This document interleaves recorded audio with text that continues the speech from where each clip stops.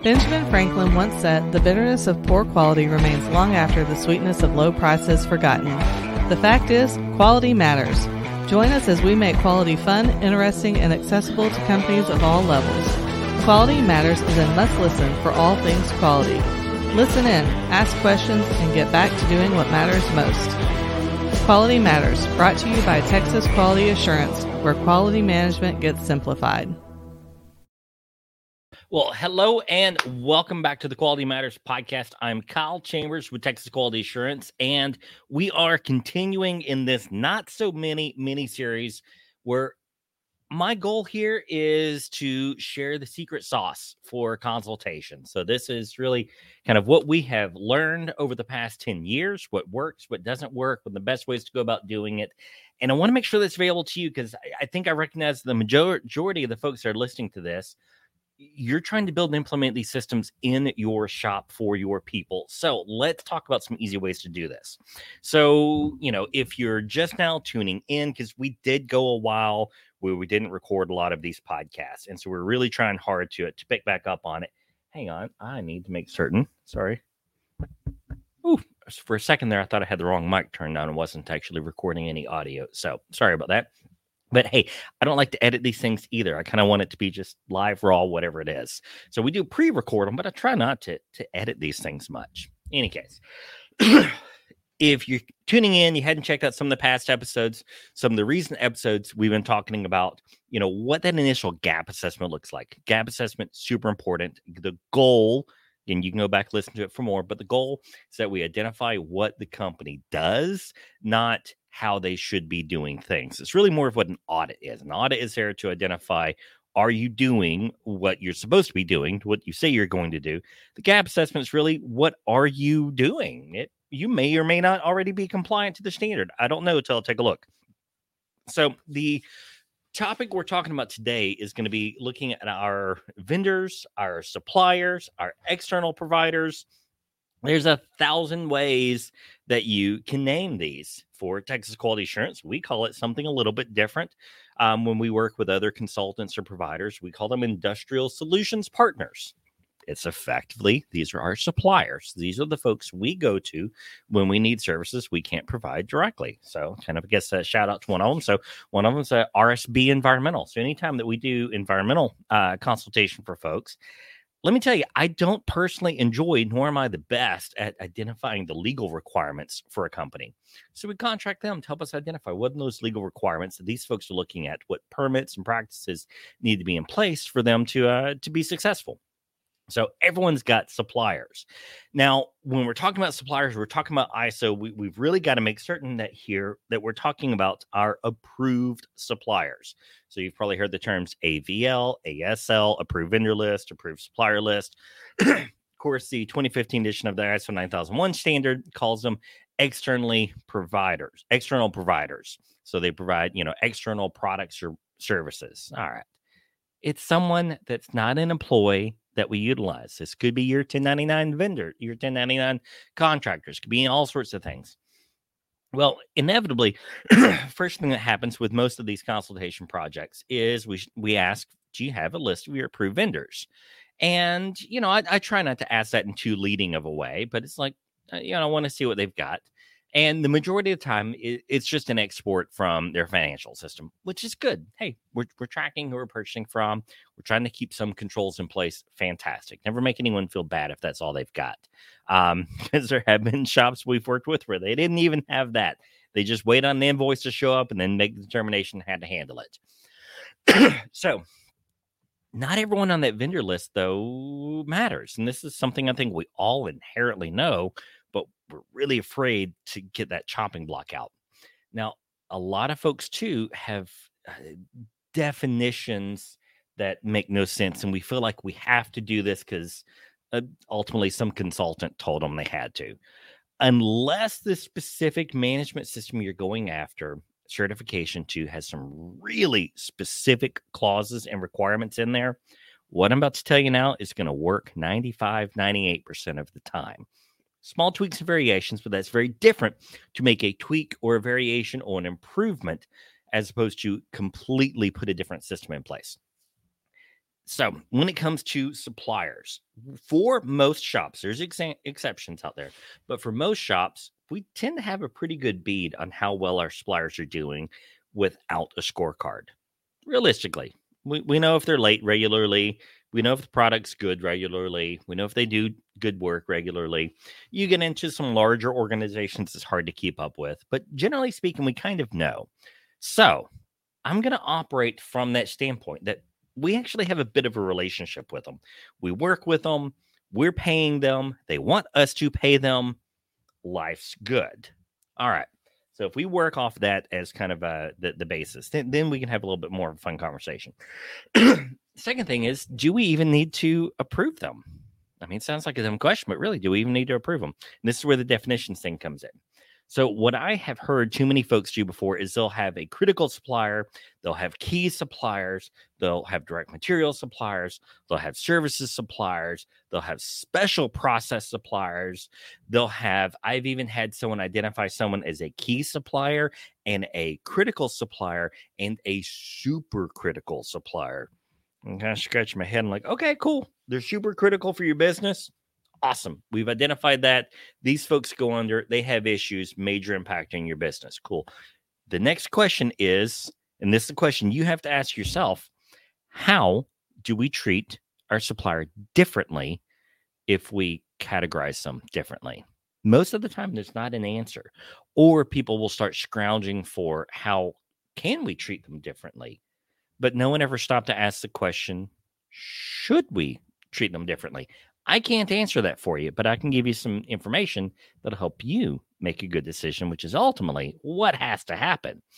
I'd say that's probably the single point that most consultants go wrong on is they either put too much emphasis on you decide what's good for you, or they don't put enough there. So you got to decide what works for you, but I'm going to give you the tools you need for it. I prefer to categorize suppliers as only one of three ways, and really kind of only one of two ways. Either they are critical to our management system. So if we're talking about quality, then, this is going to be our direct material suppliers. This is going to be our special process suppliers, which I'll define for you.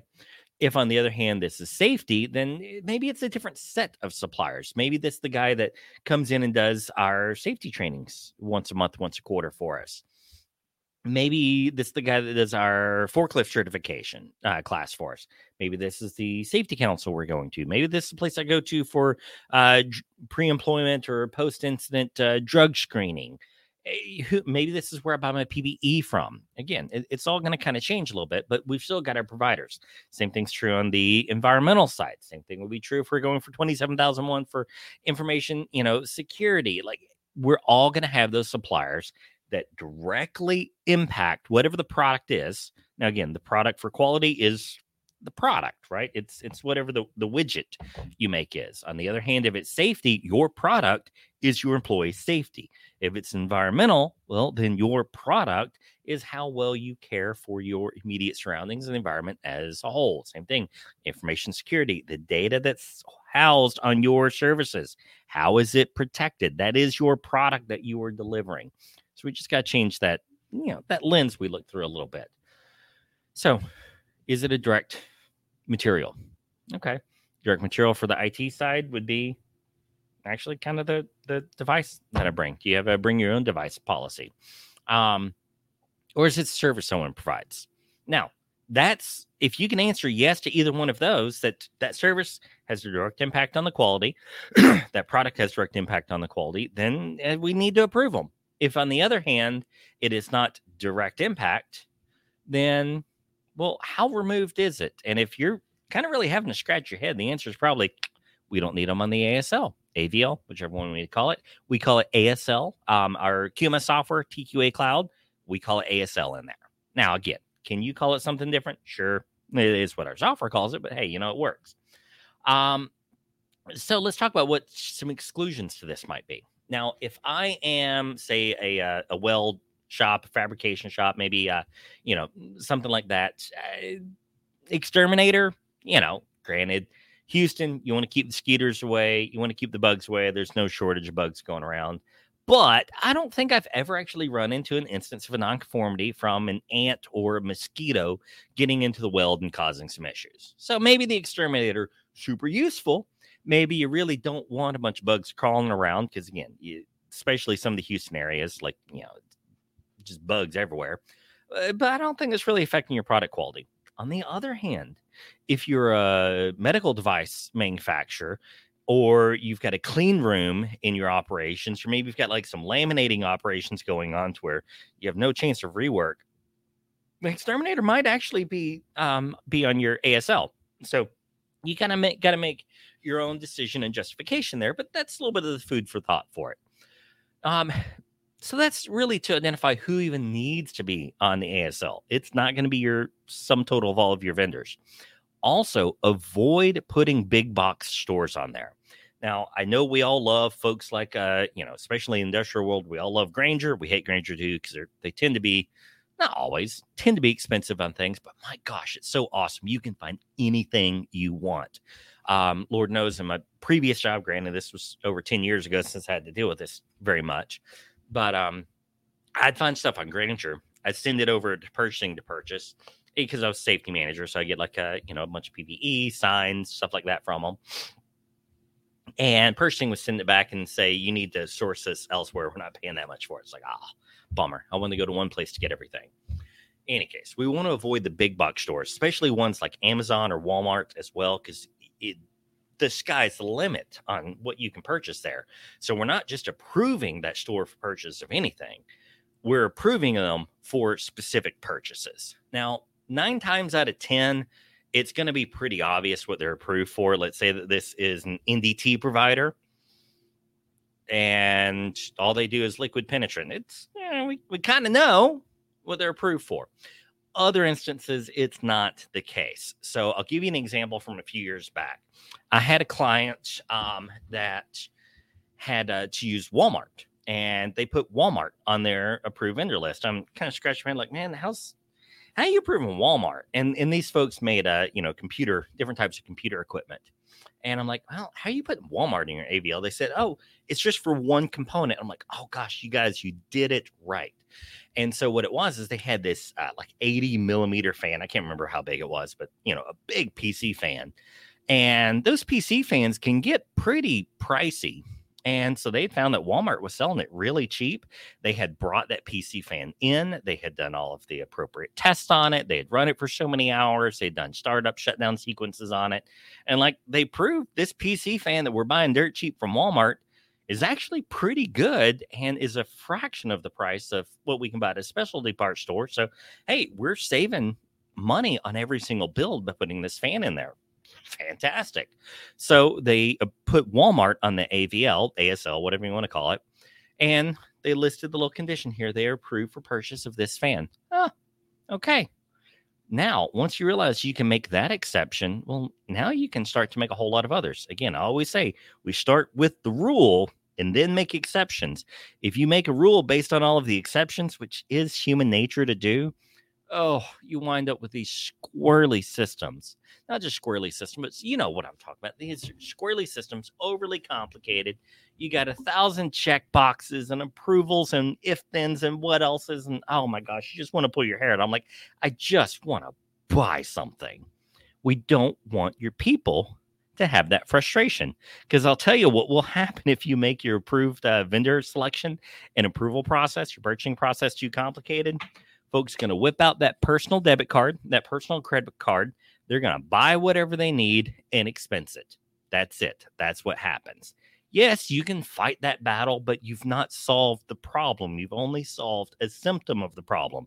So let's solve the problem. We want it to be easy for people to make the purchases they need to make to provide the goods and services your company provides. Keep that in mind. All right. So we've gone through and we've identified all of our suppliers, and we're going to start knocking off ones that we call commodity. Commodity might mean someone that I buy my paper from, right? So the printer paper, unless you're like a marketing or a print company, I really don't care where you buy your paper from. I get bad paper that jams in printers can be horrible, absolutely horrible. I was an IT guy for a while, believe me, I was real particular about the paper that people could and couldn't put in some of our expensive printers. But that was just critical to me and to my job as an IT guy, not necessarily critical to the product we provided to our customers. So who cares? It's my IT rule, had nothing to do with our ISO certification. All right. So some other folks that aren't going to count are going to be like your sales and marketing folks. Sales and marketing folks, very valuable. I mean, yeah, business isn't going to function well without them, but are they necessarily within that scope of that management system? So unless you've just got real particular need to put them on the ASL, don't let your business run the way it needs to run. ISO is not here, or API or any of the other ones are not here to run your business. They're here to help make sure you run your business in a structured, orderly way. All right. So what about the folks that should be in there? That's going to be the folks that provide direct materials. This is going to be your sheet metal. This is going to be your weld wire. This is going to be, the folks you buy, lumber from, wiring, whatever electrical components you've got. That's what it's going to be. Maybe it's even you're purchasing a fully tested pressure vessel. Definitely someone to put on your AVL. But what about the folks that do, say, calibration of your equipment? Well, if that's a bad calibration, that pretty directly impacts my product quality. So we're going to count them in there. Same thing with folks that do any outside inspection work for us. Maybe it's someone that does an install for us. Maybe even the company that does your freight for you. While that is not as directly related to the product, if we're continually winding up with late shipments, it's a real bad issue for customer quality, because 9 times out of 10, we count some version, maybe not 9 times out of 10, 4 out of 5, we count some version of on-time delivery to show customer satisfaction, to show that we're monitoring that process. So you may even want to count the folks that use for freight and shipping, especially if you do hotshot orders.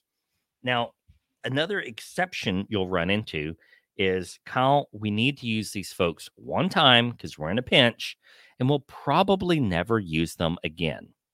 I've seen folks handle this in a couple of ways. Provided your procedure for this process covers it, you can do it this way. Again, minor exceptions depending on the individual standard you're working with. But you need a couple of things. Again, make sure it's written in your procedure you're allowed to do it. You can do a one-time purchase authorization. So you've got whoever the manager is or supervisor, it's wanting to use this company for a one-time deal. Cool. You just fill out a quick form. We're using these folks for a one-time purchase. Here's all their basic information. Hand that off to accounting or however it works in your team. And cool, we're using them one time, not again. We're not going to add them to the ASL. We're not going to keep up with them forever, but we're making it known that we are breaking our own rule, and we're doing it in a structured and ordered manner. Okay, that works. I've had another shop that did something very similar, but they would create a non-conformance report, and that non-conformance report had a supplier defect code and a little sub-tier defect code for supplier not issued. And then what they could do is then at the end of the year, they could run a report to see how many times did we purchase a supplier that wasn't on the ASL. Okay, cool. And then you can make sure that you had all of the necessary notifications, sign-offs, and such there. But you can do that. Another way that I've seen it done is they just go ahead and add them on to the AVL. They list them as, and we'll talk about what these codes are, as conditionally approved. And they leave them as conditionally approved for, say, 90 days. If we use them again within 90 days, we'll look at getting them fully approved. If we're not, then we'll move them back down out of that conditionally approved to a rejected status. Put in the notes it was a one-time only purchase. Then if we have to purchase from them again in the future, we got a little bit of history there on them, and we're good. So those are some ways you can do it. So don't assume that because you have exceptions to the rule, it's a bad rule. No, it's a good rule. But if we've got exceptions that we know occur, write those into your procedure and have a way to track it and account for it.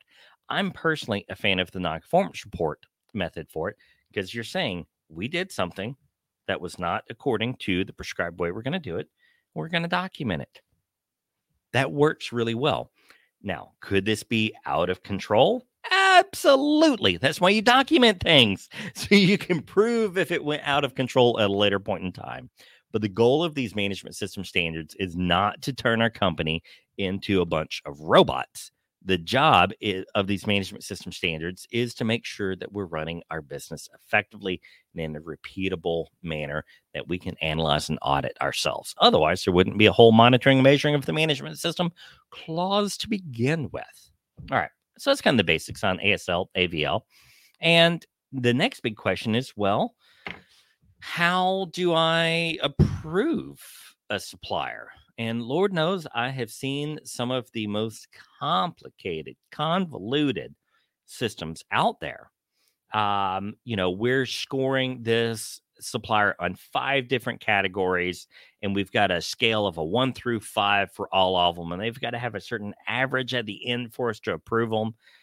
And I'm like, guys, are y'all really utilize? I mean, those are all good ideas. If you could collect all that data and analyze it, I think it's a good idea. But guys, y'all are a company of 40 people. Who's spending 6 hours, 8 hours, 12 hours of research on these folks to find out what their purchase history is, to find out, call on all these different references and score them and rate them, and like, who's got the time to do it? And inevitably, oh, we didn't have time to do it. So what'd you do? Well, we just approved them anyways based off of XYZ. Like, okay, well, let's just start with the XYZ. Let's start there. Let's make a rule there. And maybe in 5 years' time, we can improve to this if there's a value, but we probably won't. And there's probably not a huge value, because the biggest value oftentimes, again, there's exceptions, I know, comes into play with, are they doing good work for us? Do we want to keep paying them to do this work for us? Or are they creating more hassle, headache, problems, nonconformities than it's worth? That's really what we're trying to decide. This clause in the standard was not written so that we could follow some weird set of rules and have a bunch of forms and checklists. The clause of the standard is there so that we can say we're monitoring who we buy from. We make the decision we're going to purchase from them before we do. So it's not just a whim decision. Well, we'll just try it out and see what happens. And that if they're not performing well, we can follow up on it. Huh. Okay, well, once you realize that's all the standards really want from us, okay, now I can kind of work with it. Now I got some ideas. All right. So that supplier approval should be fairly straightforward. We want to know what product services they offer. Cool. Maybe we want some basic information about them, like what's your address? What's your legal name? What's, your payment information and terms and so forth. All right. Basic stuff we need to have. Never hurts to ask for a reference.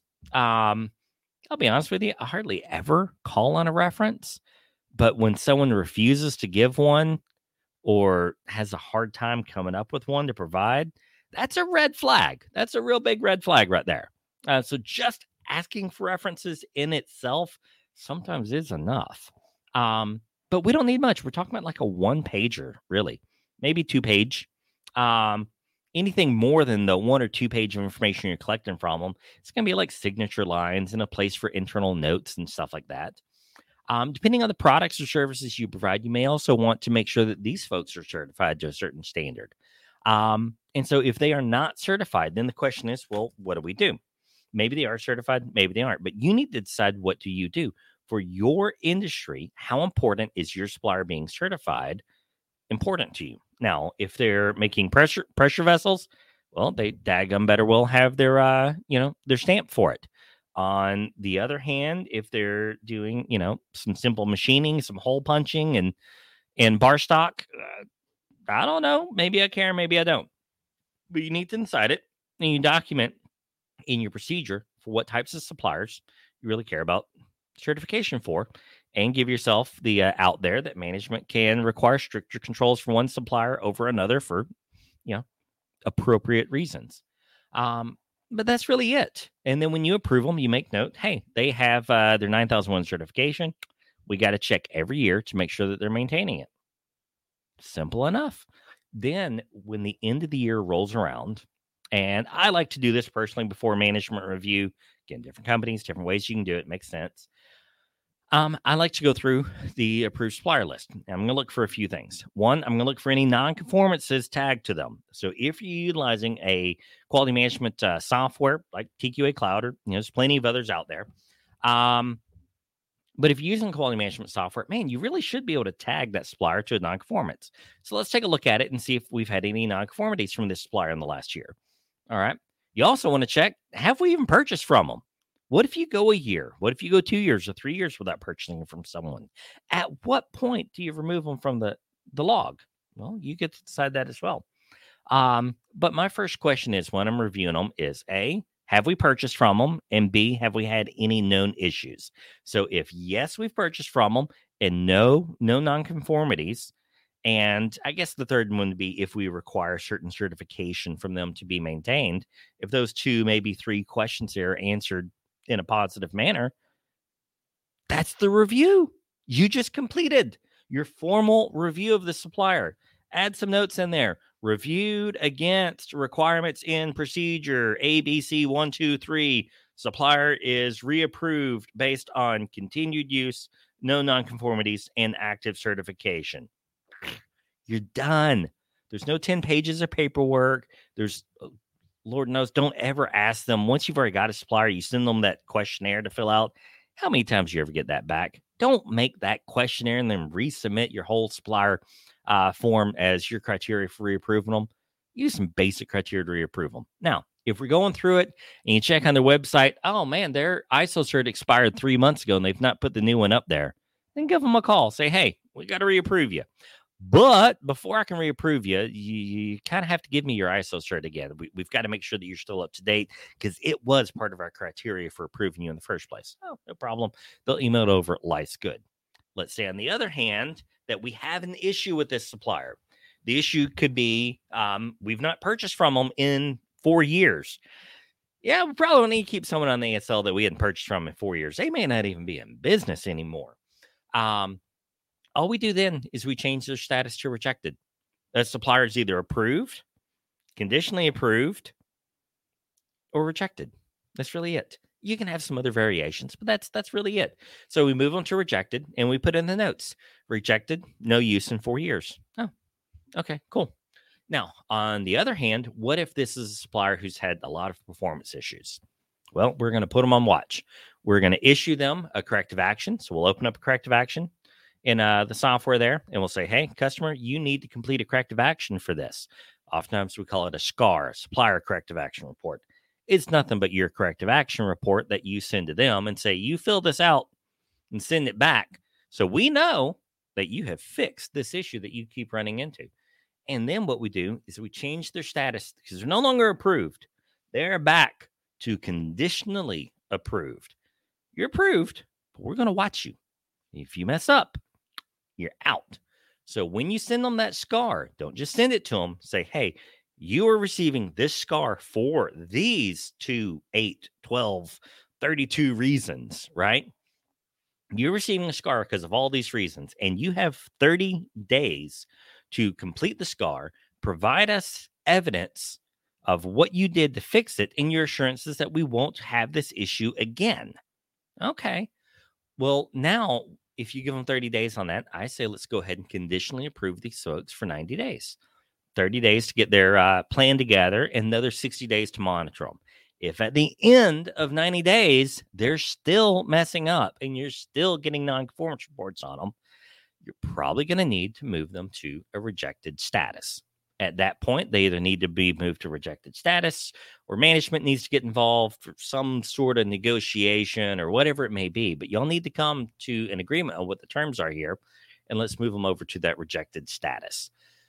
Now, again, always make a rule based on a rule. An exception to this would be, well, and I have a client right now that has this particular issue, and they've got one supplier that is actually really critical to their business.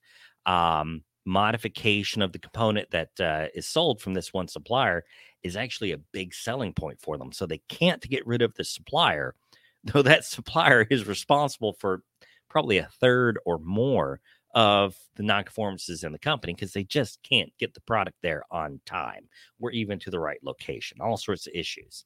And they're like, well, we can't get rid of them. We are contractually obligated to use them for our services. Well, they're an interesting one, and they're definitely going to show up on the management review. So every time there's an issue, an NCR is still issued. Every time they get so many NCRs in a certain period of time, their own internal rules and their procedure, they issue them a SCAR. I think there's probably been 3 or 4 SCARs issued to these folks, and they can't get their act together. Well, it's a known issue that is being documented and being monitored, and it's going to show up in the management review, and we'll have a chance to discuss it in the management review. And so, yes, it's a problem, but it is a problem that is being managed, and it's a problem that is well documented. We can work with that. We can live with that when it comes to our management system. And so, really, that's it. I mean, that's as simple as the process is. How complex your forms are only depends on what you need. When you're filling that form out, just imagine a customer left that section blank or put negative responses in that section of your form for approval. Would it mean that you're going to, oh gosh, we can't use you? We can't. Or would it mean that you're just going to kind of scratch your head and be like, well, crap, we want to use them. How are we going to figure out how to make this work? If that's the answer, you probably don't need that section on the questionnaire. And you probably just need to do a better job reviewing and evaluating the folks. And for that reason, I often encourage an on-site visit, especially one with very little notice is oftentimes good. But schedule a visit, go out on site, check it out, check their facility, make sure that you don't see just a mess everywhere and issues going on. And, over here in the break room, people talking about problems with customers and so forth. Just make sure that stuff's not happening. But this doesn't have to be such a complicated process. It can be a lot simpler than most folks make.